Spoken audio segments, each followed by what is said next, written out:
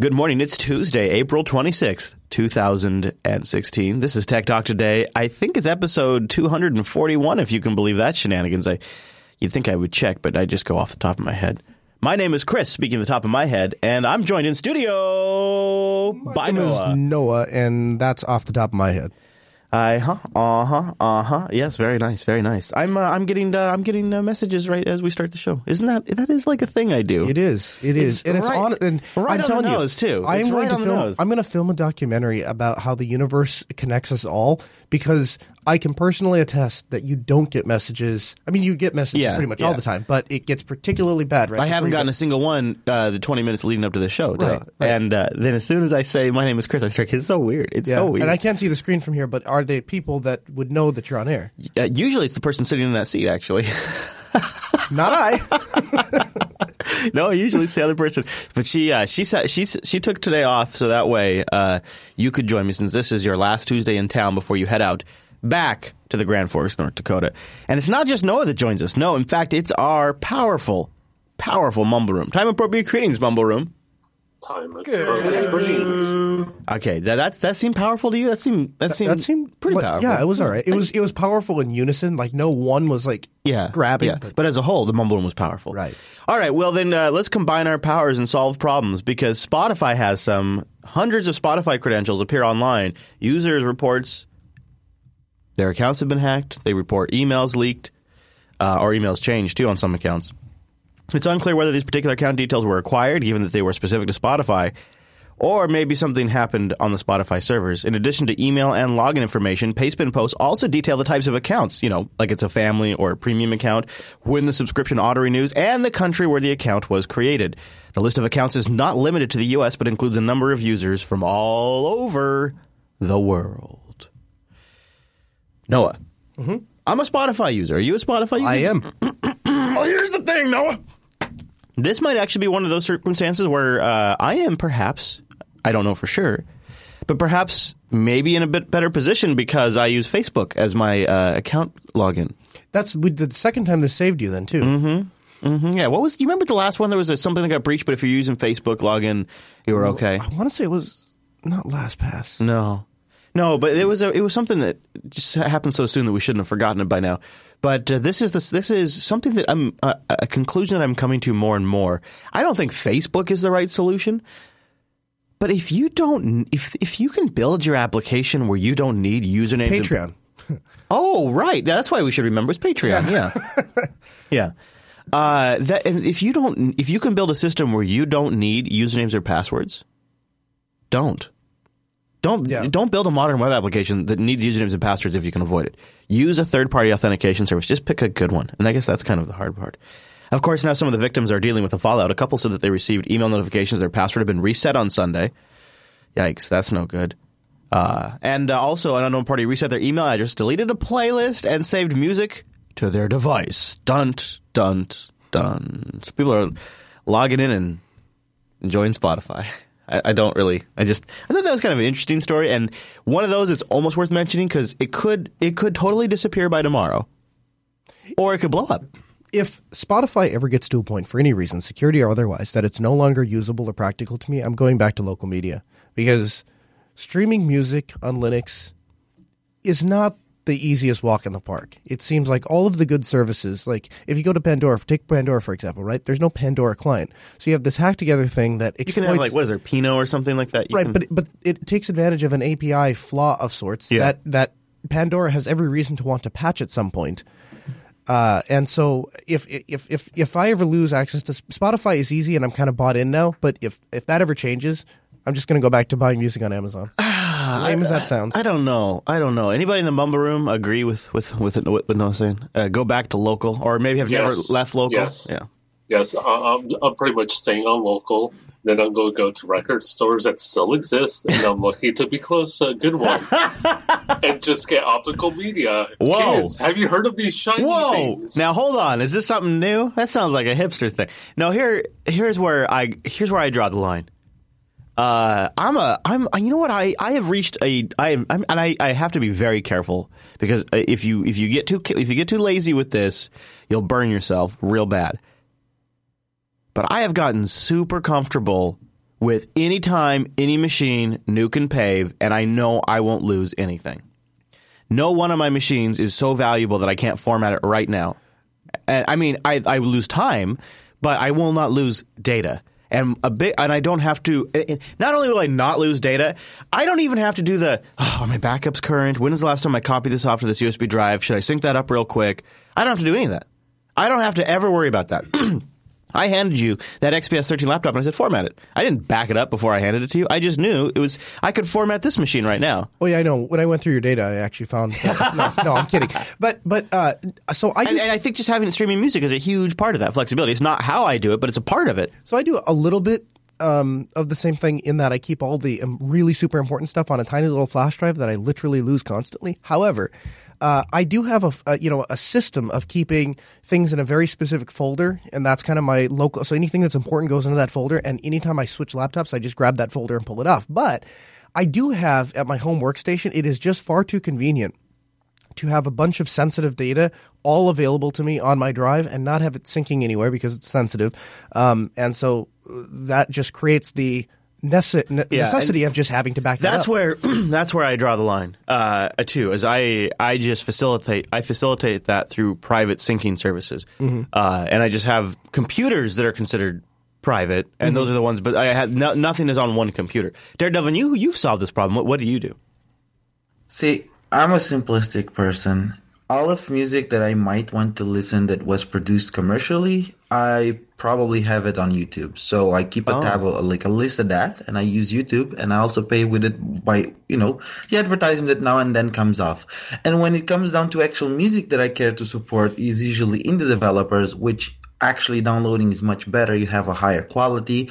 And right. I have just a simple external hard drive, which is for my music. And I never actually get to save it in the computer because I use mostly laptops. So at this point, that media is available in the network. And right. It's fine. Yeah. I can nuke and pave like you, but I don't have that issue. The YouTube angle, I think, is becoming way and way more popular. There's dedicated YouTube music apps now that just only play music from YouTube. Of course, YouTube Red, part of that is for because music is blowing up so much.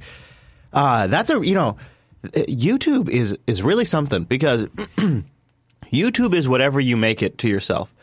For me. Since its inception, it was a publishing platform to reach an audience that was watching YouTube. And that's what YouTube was to me.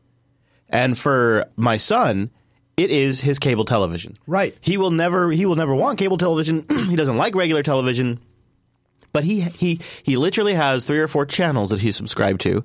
And all they talk about is Minecraft, and that's his television. Right. And then when I moved into Lady Jupiter, and I actually got a television again, which was amazing. Yeah. I started watching YouTube for television, and so now I have shows on YouTube that I watch that are YouTube only channels and shows. And for me now, it's transformed into a way to watch television. And for Daredevil, in there, it's a way to listen to music too. And it really is sort of the service that does all of the things that Spotify does, that a lot of, even DuckTales is up there. I wanted to watch and I found DuckTales. It's a little bit of Netflix in there too. It's a little bit of everything. Not all of it's legit. And it's fascinating how much stuff you can find on there. Yeah, YouTube's all right. I find it great for independent content. When I'm going for commercial content, though, I've been burned by this a couple of times. Yeah. There's actually a movie that was produced in the early 90s that I really liked. And it came out on Pirates of Silicon Valley. No, because I actually own. But you could never buy it in stores. Made only for TV, and it seems that nobody really has a copy of it except on VHS, which is useless to me because I don't need to adjust the height of my monitor. But I found it on YouTube, and I was so excited. And then 3 days later, it's gone. Copyright violation. They pulled it. So if it's commercial content, I usually try to keep a copy of it. Well, I'll tell you what's awful. Then we'll get off YouTube because people probably don't care. But now that I just leaped some praise on YouTube, I'm going to also toss some shade. It is unquestionably altering the way independent media is made. Mm-hmm. Independent media doesn't necessarily have to follow the same rules that established media has. But yet, because of the Content ID system on YouTube, Even the JB team, we're in the car and we're planning how we're going to shoot stuff. Mm-hmm. We're scrapping ideas. We're like, no, we can't do that. That'll get us pulled off YouTube. We can't do that. Yeah. And now that we want to try streaming live on YouTube, That even means the stuff we do just horsing around on our live stream with our audience that isn't intended for download. Now we have to worry, that flag content ID. Let me tell you why I think that's a good thing, if you don't mind. Really? Yeah. Because it's silently changing the way, and it's not just me. It's definitely, because I barely do it. Mm-hmm. I mean, my shit gets flagged constantly when we push up on there. But there are creators out there that straight up will not. I mean, Salem the Vagabond and Nomadic Fanatic and Gone with the Winds are just a couple of channels that have tens and tens and tens and tens and tens, in some cases hundreds of thousands of subscribers, and they have all altered the way they produce their content because they are afraid of getting pulled down. Because if you get pulled down from YouTube, A, it's no revenue made for them, which is for them is actually substantial with those numbers, and B, your account can go into jeopardy. So how can that possibly be a good thing? Because it forces us to evaluate where our priorities and where our values are. If what Content ID I think is making the point is that when you support a company that has copyright written music and does not want you to use their product for your own creativity, you essentially are running the risk of jeopardizing your own business. And on the other end of the token, if you were to, say, use all Creative Commons license, now you're supporting artists that are independent creators like yourself, and you are making a vote of confidence to say, I'm going to use your product because I know that in return you'll support me and my project, and I don't have to worry about it. And it's kind of the same thing of open source. It's kind of the exact same analogy that we use in open source software, right? It's if you base your business or your products off of open source software, you never have to worry about the rug getting pulled with out from under you. And it's kind of the same thing here. Yeah, the issue is that there are market dynamics at work that have forced a sort of monopoly. I mean, because there's the same problem in iTunes. Really, it's not as bad in iTunes. Ironically, iTunes is less heavy-handed. The worst thing iTunes will do is if you swear a lot in your podcast and you're not popular, they won't feature you. Okay. If you are popular and you swear a lot, they'll still feature you. Okay. But if you get flagged as NSFW by iTunes, and you'll see podcasts that have a little NSFW flag next to them, they won't feature you. Gotcha. That's the worst they do. They don't pull your stuff down. They don't forbid you from playing 3 seconds of music from Prince when you're talking about Prince dying. You know. But does that become a deterrent then from playing copywritten music? And does that encourage people then to go out to those avenues and look at creators that are producing Creative Commons content? Doesn't seem to have. I don't know. Maybe it does slowly. Maybe slowly. I hope so. And my hope is really, with all of this stuff, is to show that independent media is just as good on its own, regardless of using commercial content or not. And we can get to the whole fair use thing at another time. But yeah, well, anyway. So I'm just saying that there is an angle to be had about taking a positive light on it. That's all. I like that. It's always nice. So let's talk about something that I'm interested in. This bicycle has 4 gigabytes of RAM. It's called the Leo Eco. Oh yes, I have seen this. Yes, I have. It is really cool. And I don't know. I've been kind of just fantasizing about bikes recently because when we're in Lady Jupes on the road, we don't have any other means of transportation other than a 40-foot rig, which is not awesome or optimal for exploring towns. So we thought, hey, it would make a great way and sort of economical way would be a bike. So this is really cool to see this Leo Eco. You'll see in a minute, but I am sitting on Le Superbike, and it is the future of cycling. It's pretty much what will happen if you combine your fitness tracker, your smartphone, and connectability of a connected car all into a road bike. The Le Superbike has a smartphone built in to the handlebar system, so it stops you having to have a mount. Oh, there we go. Smartphone that has every chance of falling off and ending up in the road. This runs Android, so it's like running an Android phone. Oh, yeah. It has all the connectability that you would expect from a phone. It gives the option to have messages. You can receive incoming calls. I'm not so sure I'm hot on the incoming calls thing, but I like all of the tracking stuff it does. I like the built-in headlight, the battery. I like the way the brake system works. Excuse me. I think it's a pretty cool little bike. You add some pedal assist in there. Now you really got my attention. Adjust the volume using medium playback controls on the handlebars. So you can annoy pedestrians by having music playing as you cycle along. What you've probably seen here as well is every time I move my hand over this, there's a light. Headlight. Not only at the front, but tail light too. but also Isn't that neat? round the back. A freaking taillight on a bike. And that's enabled by a light sensor in here. So when it gets dark, the lights come on automatically. There's an additional safety feature here, and if we look down on the ground, You see that you red may line be there? able to see a red laser line running along the side, Yeah.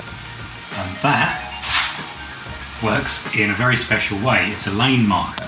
So when you're cycling along the road, that's how close a car can get to you without knocking you off. So it's a good safety That is feature. brilliant, but why You'll would we also want to notice get there's a that little close to control it? panel down here. Well, they don't want to, but it's a big problem, right? So I just think this is the neatest thing. So this display, by the way, is 4 inches with a quad-core processor and 4 gigabytes of RAM. So it's got those laser pointers, a heart rate sensor, a built-in speaker, and a camera, also the headlight and the rear light. Oh, I mean, the only problem is when I was looking at this, like a nice pedal assist bike that's not crazy is like $1,200. Yeah. But those things, they just charge by cycling and, I'm actually, it's funny. I should look into that a little more closely. I'm actually kind of in the market for a new bike. Yeah. I mean, I don't know that I'm going to spend $1,200. I was thinking they had a good deal on Amazon for $259. Well, I with spent free that much shipping. money on Google Glass, and this is for your body. Yeah. Well, but Your Google health. Glass is awesome and amazing. And I can take pictures of my kids, and now I depend on it. All right, you got me there. That is true. All right, well, let's get our NSA update. I'm going to dial up the NSA mainframe here and just see. We'll get our connection here with. Oh, hold on. Mm-hmm. Yep, we got it. Okay, good. So this is an interesting story. Your buddy, your good friend James Clapper, the guy who lied to Senator, what's his name from Oregon, Wyden. Wyden. I can't remember his name now. I'm drawing a blank. All This the so early oversight in the morning. committee. But he's the guy that asked Clapper point blank.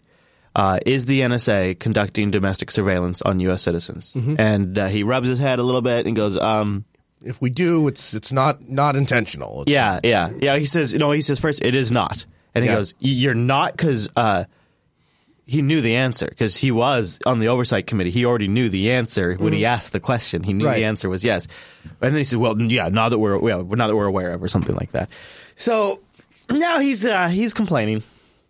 Mr. James Clapper, who never got in trouble for lying, is complaining that a result of the Snowden revelations, the onset of commercial encryption has been accelerated by 7 years. I don't know why so specific. We'll get into that. He said that during a breakfast for journalists hosted by the Christian Science Monitor.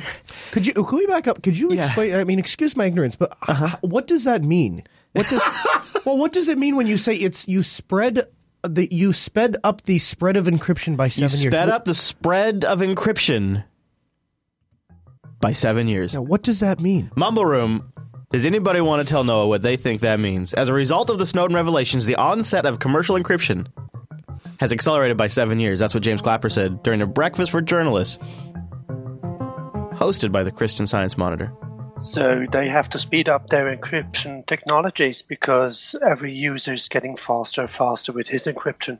So they had to figure out what encrypt. No. Oh, gosh. Really? Oh, here's what it means. I just don't get it. The onset, I'll break it down for you. The onset of commercial encryption, as in Google and Apple encrypting devices by default, and the strength of encryption in things like Telegram and WhatsApp and Signal.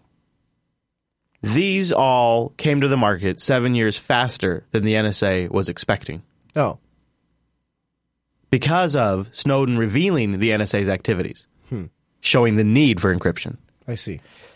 And the abstract logic is that, and this is what's okay. So there's a couple of things. There's two things behind this statement that I really think are just are really juicy. So two intentions.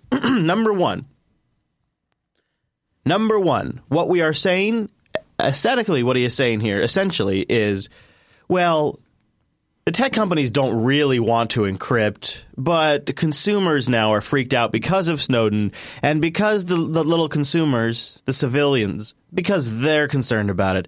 Tech companies stepped that up by 7 years. It wouldn't have evolved this fast if it wasn't for the fact that consumers got scared. That's kind of what you're saying, number one. Number two, when this is really the insidious one, number two, what you're really saying now is that you want the federal government to stay ahead of the private citizen. And that you were banking on the fact that you still had 7 years to lock in surveillance and methodologies to crack encryption, get backdoors, and pass laws ahead of the civilians before their interest and wants got there. Because you knew you had a ticking clock. And that is the most insidious and evil thing about what is implied by James Clapper, who has lied on the record before. Yeah. Yeah, you're absolutely right. Oh! You know what? Have you? I don't know if you, I don't know. I guess we haven't really talked about it. I know that it's been kind of been in the background, but What? Well, just I don't know if you've noticed. I've begun using encryption a lot more. Yeah, and it's pissing off guys like Mr. James Comey here. Comey is the director of the FBI. He's had a bad couple of weeks. He took it kind of in the face for the whole iPhone encryption thing. Ended up buying an exploit from some average grayware thugs for over $1 million. Cracked one single phone and then went on to say we still need Apple's help. Continued to try to pursue a separate lawsuit with Apple in New York. I don't know if you knew, but there was like a drug case in New York, a separate from the San Bernardino shooter case. Continued to try to push that forward. However, it looks like they are now also closing the book on that. So there you go. 2 cases, and they're both over for the FBI, it looks like. So the San Bernardino case on March 28th came to a close. And it looks like this one now is coming to close this week. And hopefully it's the end of something much larger. I don't know, man. I'd feel better if I felt like I thought the FBI was going to drop this, but I think that the powers that be are remarkably concerned about this problem, and they're going to look and look and look until they find a case that they can take to court that they think they can win to make some sort of precedent. You would think that San Bernardino shooter one. Here's what I don't want there to be. Boy, this is a really tough call. I don't want companies like Google and Apple to build in backdoors that the FBI can just go unlock. The FBI, I remember reading a book that at a time they had this, and when the phone system was new, they fantasized and they even built for a little while and designed greater systems where all of the nation's phones, switchboards, would come into a master room in the FBI, and at any point they could just walk in and plug in and listen to anybody's call. And they were building that for a while. That's the level of access they want. Here is where we're at now. Because they don't have an official way to get access to this data, they are creating a cyber arms race by paying over $1 million for a single exploit on an iPhone. And when you say paying $1 million, the rest of that statement is $1 million of our tax money. Yeah. For a single exploit on an iPhone. That is setting the value of these exploits extremely high. And if the American government, in front of the world, in one of the most public technology encryption cases ever, resolves it by spending over $1 million to exploit this, that's telling the entire freaking world we just pegged the value of an iPhone exploit at $1 million. And it's also saying that we peg the value of an iPhone exploit above the interests of the American company who made it for an American citizen who purchased it. That tells me that this is a really, really good business to be in. And at this point, if you're a TechSnap listener, you know the rest of the story. This is a market that's already huge. 0 days are massive. This is going to create such a long-term problem for the security of our personal devices. The companies are really in it. I mean, they are really up against something now. The companies that have to secure these devices are going to have to be smarter, patch faster, think of things nobody's thought of before. You know, and the problem is Google and Apple, they have to meet a budget. You know, they have to the line at the end of the day has to balance because they're in business to make money. Federal government, we just keep running up the national deficit. Right. You are competing essentially with a bottomless money pit. That's why you have to make sure everything is done really well. All your crypto has to be perfect, which is which is impossible. What you're saying. Yeah. Well, humans aren't perfect, so and that's why we want driverless cars, because humans are so imperfect. So Google, Ford, and Uber just created a giant lobbying group for self-driving cars. Oh, also Volvo and Lyft are in there, but shh. So what do you think of this? What do you think about this? This is obviously one of those things that's going to require so many legal changes to actually pull this off, to eventually have it be an era where you sit in the backseat of the car and the thing just drives everywhere from point A to point B. Can you imagine the amount of liability laws they're going to have to change, insurance things that are going to be completely out the window, all of the taxes that are made off gases that are going to be lost because there's so much better fuel usage. Not to mention citations. Yeah. Oh my God. Traffic citations, like all of the revenue that they actually do survive off of. What are they going to do? And so the amount of lobbying required to push something like this forward, this is going to disrupt so many interests. You know, to be honest with you, I'm almost inclined to say that I'm on the opposite side of the lobby, if only because once self-driving cars become a thing, once they are proven, insurance companies are going to offer a massive discount to anyone that drives them. And when I say a discount, I don't mean that insurance is going to be cheaper. I mean that insurance for the rest of us that enjoy driving a vehicle is going to go through the roof. Yeah. And essentially what they're going to do is price people out of it. Yeah. And so you will, and then at some point, I would imagine when there's too few left people to complain, then they'll just outright ban driving cars, and then we'll all just be ridden around by robots. And I can't say that I'm excited for that. I really like driving. Yeah. I think in our lifetime, like, you know, going out to where I live, could you ever see that getting mapped out in my lifetime? No, it'll be major areas of the city. It'll become essentially like public transportation. Yeah, I'll get into the major roadways and then I can hit auto and it takes over. But I just don't see it. I don't see it where I live. Go ahead. So I disagree that they will lose their funds of revenue just because we're actually moving to a less carbon economy anyways. That's what carbon cap does, which will make for the car companies that have, for example, the situation that the self-driving cars, to be able to sell their carbon cap, be able to actually still develop more cars and that we can replace them much more fast.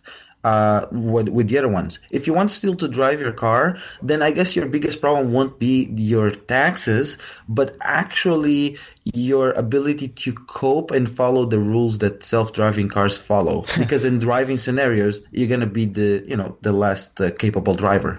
You know, I acknowledge, I think your point that it seems inevitable.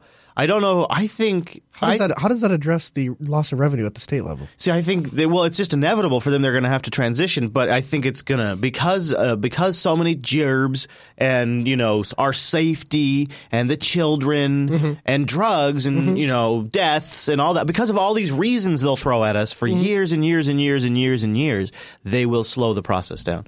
But I think it is inevitable.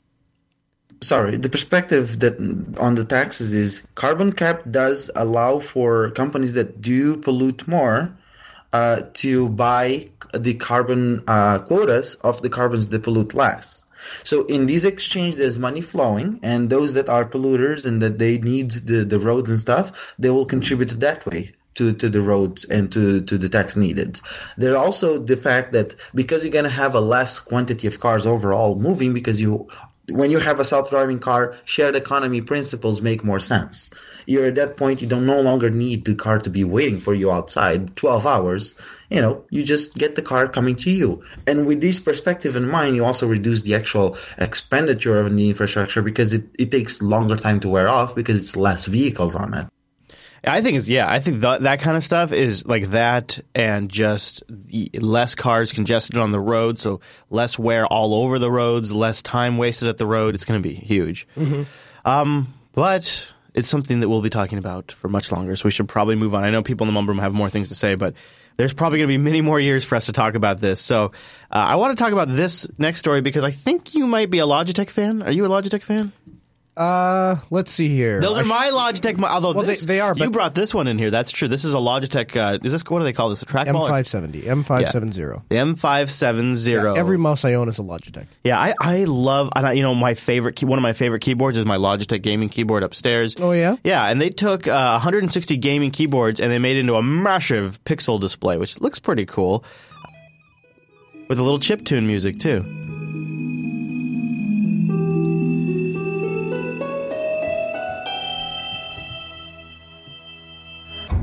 Wow, that does look really neat. So all the keys light up like that? Oh yeah, I guess the LEDs on the... Yeah, it must be that expensive one that you can program, like, what color you want each key or whatever. Yeah. Pretty neat display. So they use the programmable LEDs as backlighting keyboards. They look at that. This is a display at PAX East. people are all kind of nonplussed by it that are walking by. They don't really seem all that impressed, but here in the video, it's kind of neat. I thought it was pretty cool. 160 keyboards. The models, the G8 10 keyboards, which is the Great Wall of Logitech. That's funny. Good for them. And then they got a little press coverage at least for it. Yeah. So this keyboard here, I don't know. I'm not so sure about this keyboard. This is this one here is a TT Sports by Thermaltake. That thing is a piece of junk. Thermaltake is making a keyboard now? They have for a while, but that thing, I think that was the free one that came with... yeah, it came with the case. Yeah. Yeah. It's a keyboard that just came with the case. That is junk. In fact, I typed on it one time and I was like, well, Chris is going to get rid of this isn't going to stay in the studio. Yeah. He's not going to let this stay in the studio. It's too loud and it's uncomfortable to type on and it misses keystrokes and it's just an overall piece of crap. It is a little awkward. It is a little awkward. All right, here's a quickie. Game of Thrones Season 6 premieres with a piracy craze. More than 1 million downloads in half a day, according to Torrent Freak. The premiere of Game of Thrones 6th season has once again ignited a piracy craze. People from all over the world grabbed a copy, and this morning over 200,000 BitTorrent users are actively sharing copies of the episode. Oh, jeez. Oh, don't do it on Comcast. They'll send you a letter. Also, there's better ways of... nothing. I'm not going to get into it. You know what? I'm not an advocate for stealing content. I just think you should just watch content that wants to be free and seen and doesn't care how you download it. All right. What do you think of QNAP? Because they've got a new release of their QTS OS. Version 4.2.1 adds networking, virtual switch, proxy servers, virtualization station 2.1, and more features. This is an interesting beast. It's an OS that's like a NAS operating system that they're turning into like a full-featured switch and DHCP server and a virtualizer server, all on the NAS. It's like taking the NAS hardware up to the next level with some powerful hardware in there. Linux is the underpinning of the OS, as you probably guessed. It's even going to support direct GPU pass-through. So if you want to load this OS on like a really nice, super hardcore system, like one-click pass-through for virtualization to the video card. This is kind of cool, though. Don't you almost think? I think we should check this out a little bit. The thing that I like about stuff like that is I've always dreamed of a day where I get to a point where when I have to use other software, there's a way that I can get access to the hardware without actually ever giving control of that that software to my machine. This big boy, their big one. So this is like their high end QNAP rig. It's got SAS, SATA. It's 10G ready, redundant power supplies, 18 2.5 bays, supports iSCSI. I don't know if I mentioned that already. It's $8,400. I love That's the high end one. I love that we're talking about an $8,400 essentially big gigantic server, and it's available on Amazon. Yeah, I know. Welcome to 2016. There was a time and powered by Linux. There was a time if you wanted to buy an $84,000 server, you'd go in and say contact sales, and then you click on that, and then you'd have to fill out an information, and then 3 to 5 business days later, a sales rep would call you, and then if you just wanted to know what the price was, they would tell you, but then they would harangue you for the next 3 weeks. Every day. Yeah. You ready to buy that box? You ready to buy the box? You ready to buy the box? Right. Now here's one that is maybe this one's out of stock on Newegg, so I don't know the price. But here's another one that runs that OS we just talked about, where it does all the virtualization, all the fancy features. The QNAP SS839 Pro, it's got the Intel Atom 1.6 gigahertz processor in it, so I don't know how much you're going to get out of that. But I think that's an interesting device. We'll be down the road someday shopping. Looks like it's $599. Oh, thank you, sir. We'll one day be shopping for additional storage because we are so tight. Has the beard told you how tight the NAS storage is? Yeah, he deleted a TV show. That hurts, right? That hurts.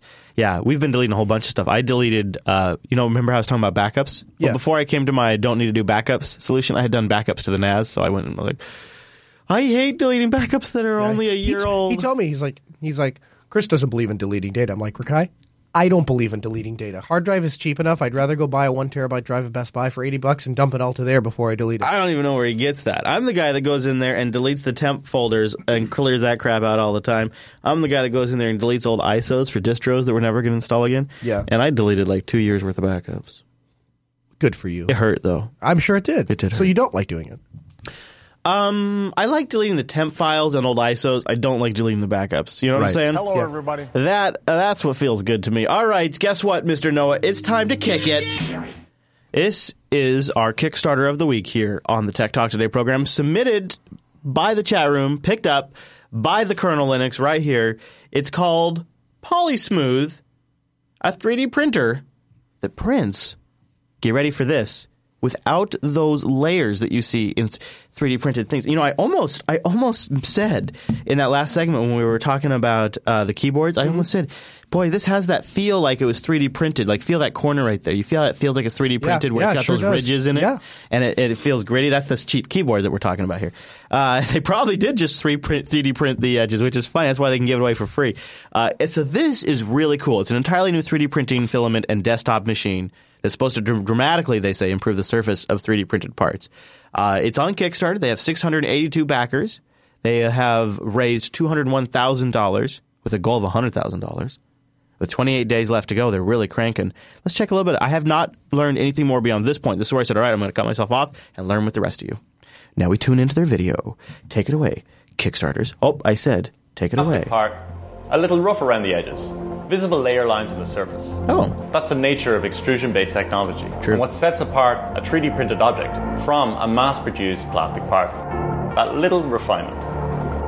But what if you could easily eliminate the layers and smooth the surface of your printed part, achieving a high-gloss finish without a moment of elbow grease? We are proud to introduce our most innovative filament to date and our brand new desktop machine to work in tandem. Available in a wide variety of colors, this new filament has a vast range of applications across many different industries. Polysmooth is soluble in isopropyl alcohol. When a Polysmooth model is placed into the polisher, an ultrasonic nebulizer creates a fine mist in the chamber. Each particle of mist is typically 5 to 10 microns in diameter, so a very even coat of IPA is applied to every nook and cranny of your model. The particles then start melting the surface of the model, smoothing the layers, and your model is transformed in a matter of minutes. Wow. Holy cow. You can use Polysmooth on any desktop 3D printer. Like all other Polymaker filaments, Polysmooth is easy to work with and prints very well. You can get fine details with good interlayer adhesion. Print complex geometries with Polysmooth's impressive bridging capability. Polysmooth support is also very easy to remove, and once polished, there is no scar left on the surface. Throughout the whole process of bringing our first hardware product to market, we utilized 3D printing, focusing firstly on function over form. We fine-tuned our early prototypes to get the best user experience out of the desktop machine, until finally our designers could bring the polisher to life with our minimal design and intuitive interface. I use an awful lot of different 3D printing materials in my business, and I'm loving Polysmooth, not only for its amazing polishability, but for its great printing characteristics. It's just a joy to print with, and I'm sure that you're going to like it too. We designed the polisher to be as simple and intuitive as possible. To operate the polisher, just twist the dial to set the time. Alongside the main operating dial, the polisher features 3 buttons for power, opening and closing. It's like a toaster chamber oven. lighting. We've built in some really cool lighting effects into the polisher. There's dimmable white chamber lights that illuminate your model. There's also a multicolored nebulizer light, which can cycle through 15 colors, or you can set it to your preferred illumination. This isn't our first Kickstarter campaign. Back in 2014, we introduced 3 entirely new materials for 3D printing and asked for your help to bring them to the market. With this successful campaign, we got our company out of the lab and promised to keep on innovating and developing new materials for 3D printing. Since then, we've introduced Poly Support. What do you think, Noah? I think I want one. I've wanted to get into 3D printing for so long. But every time I look into it, there's a cutting process. There's a, what do you call it? You have to cut them, slicing process or whatever. Okay, sure. And that's what always turns me off, is I don't know how to do any of that. So 28 days left to go. Here's your different backing levels. I mean, this does look really slick. These look like pro products, right? Not that 3D printed thing, which I've never really minded a lot, but it always does kind of. To me, it seems good for utilitarian type things, not for product type things. So, for example, if we needed a stand to raise the Apollo up a little bit, it seems like a great thing for 3D print. Yeah. So you can get in as low as $10, but they only have 6 backers at $10. That's not where people are backing in at. People are backing in at the early bird $199 special. They got 100 backers here. The super early bird, they got one. Polyasure, whatever they call it. Then the next step up, there's only one left at the $229 level. So for $230, there's one spot left. Excuse me. You get one. That's a good one. That is a really good one. That's your cheapest. You're otherwise after that $250, and then it goes up. Then it gets up there. Then it gets up to $1,700. Now you get the polisher, you get the smooth thingy, you get a whole bunch of stuff. But boy, it really can get expensive fast. However, if you could turn around and sell some of this stuff, like if you were an Etsy person or something like that. Yeah, so there's like a polished engineering part as an example. That does look really good. I wonder if you can polish things that were printed in other printers. Probably. I would think so, yeah. So what do you say, Mumble Room? Anybody say don't back it? Anybody have a negative pass? Not use, do not use, do not support? What do you say? I don't think it's necessarily a do not support thing. You think it's a good idea or a bad idea? Overall, it's a good idea. I'd say that there's enough market already so that people actually can get other ways of financing, not Kickstarter-wise. What do you think, Noah? Is this something you think is backable? I'm not saying you have to actually back it, but you think, is it worthy of backing? I think it's worthy of backing, but as I was discussing with you the other day, I am done backing Kickstarters. Yeah. But you think if this is one thing that I do like about it too is that they have a previous Kickstarter that was successful and they delivered on. I'm glad they pointed that out, and I think that's worth pointing out. And I like too, they have like right here they have a whole breakdown how the machinery works. All right, I'm going to give one more chance for dissent from the Mumble Room. Going once, going twice. Do you have a 3D printer? They have one that you can get with it, or you just use this to polish. So you either use your own 3D printer, or they have a 3D printer you could buy. I have another argument. Okay, all right. Okay, go ahead, Daredevil. If they already successfully funded one campaign and they are a company now, shouldn't they be reinvesting their profits in the product they believe in? Well, ask that same question to Pebble. I think they're following the Pebble model here, is what it really is. And then I'm not going to back just because if they don't want to put their money where their mouth is, why would I? Oh, we have a contention. All right, we have a contention. Okay, we have a solid, lodged contention. Anyone else in the Mumble Room want to file a contention before I call final judgment? All right, so we have Noah saying it's go for it. We have Daredevil say it's risky. They should be reinvesting their own product. But I think it's worth backing, so I think that tips it over. I think so. We're going to go for a win. But none of us are actually going to spend any of our money. Right. So ultimately, Daredevil's really kind of right. Well, somebody might. You don't know that. No, we'll see. So 28 days left to go. We'll have a link in the show nizzles. That's over at JupiterBroadcasting.com. Just look for Tech Talk Today, episode 241. If you would like to submit a really cool Kickstarter, the one that you could maybe get us talking about, go over to techtalktoday.reddit.com and submit it there. Also a great place to send in stories that we need to talk about, interesting tech news, follow-up items, or even end-of-show clips. All over at techtalktoday.reddit.com. Join us next Tuesday. Go to jupiterbroadcasting.com/calendar for the live time. I'd love to have you in the Mumble Room. And you can also catch Mr. Colonel Linux over there on the Twitter at Colonel Linux. I am. Noah, thanks for joining me for another episode. Thanks for having me for another episode. It was fun and pretty smooth this week. Pretty smooth this week. And you did come through on your pledge over the patreon.com/today page. When we hit the number, you actually ended up wearing a Windows shirt. Yeah, I complained about it the entire day, but I did wear it. Actually, I was wondering if we get to 601, but we didn't get there. That's all right, because I'll give you a little taste of what I walked into Saturday morning. No, it was Sunday morning, because you were wearing it on last, too. Yep. So you can see it in this week's episode of the Linux Action Show. I walk up to the booth, and at this point in time, our internet connection is down. Our tripod is missing. Our camera is not set up, and we're working on all the frames. Yeah, and our frames for the art, for the visuals, we're not all set up yet on this new rig. And so I'm expecting Noah to have like this, some sort of huge like, this isn't going to work, this is no good, because he's got this awful look on his face as he walks up to me. And the first words out of his mouth are not about the internet connection being down. Not about the fact that we don't have a tripod or a camera. No, the first words out of his mouth are, I hate wearing this shirt. Shows you where my priorities are. Patreon.com/today. Help the network. If you find value in any of our shows, anything that we release on the Jupiter Broadcasting Network, you can help us out over there. Just like if you find value in a subscription to Netflix or YouTube Red or whatever you've put your content and your time into, maybe you get a little value from it, you consider supporting us. Another thing to consider, too, is if you haven't yet cut the cord, but you still want to support independent media, so when you do cut the cord, we'll be there for you.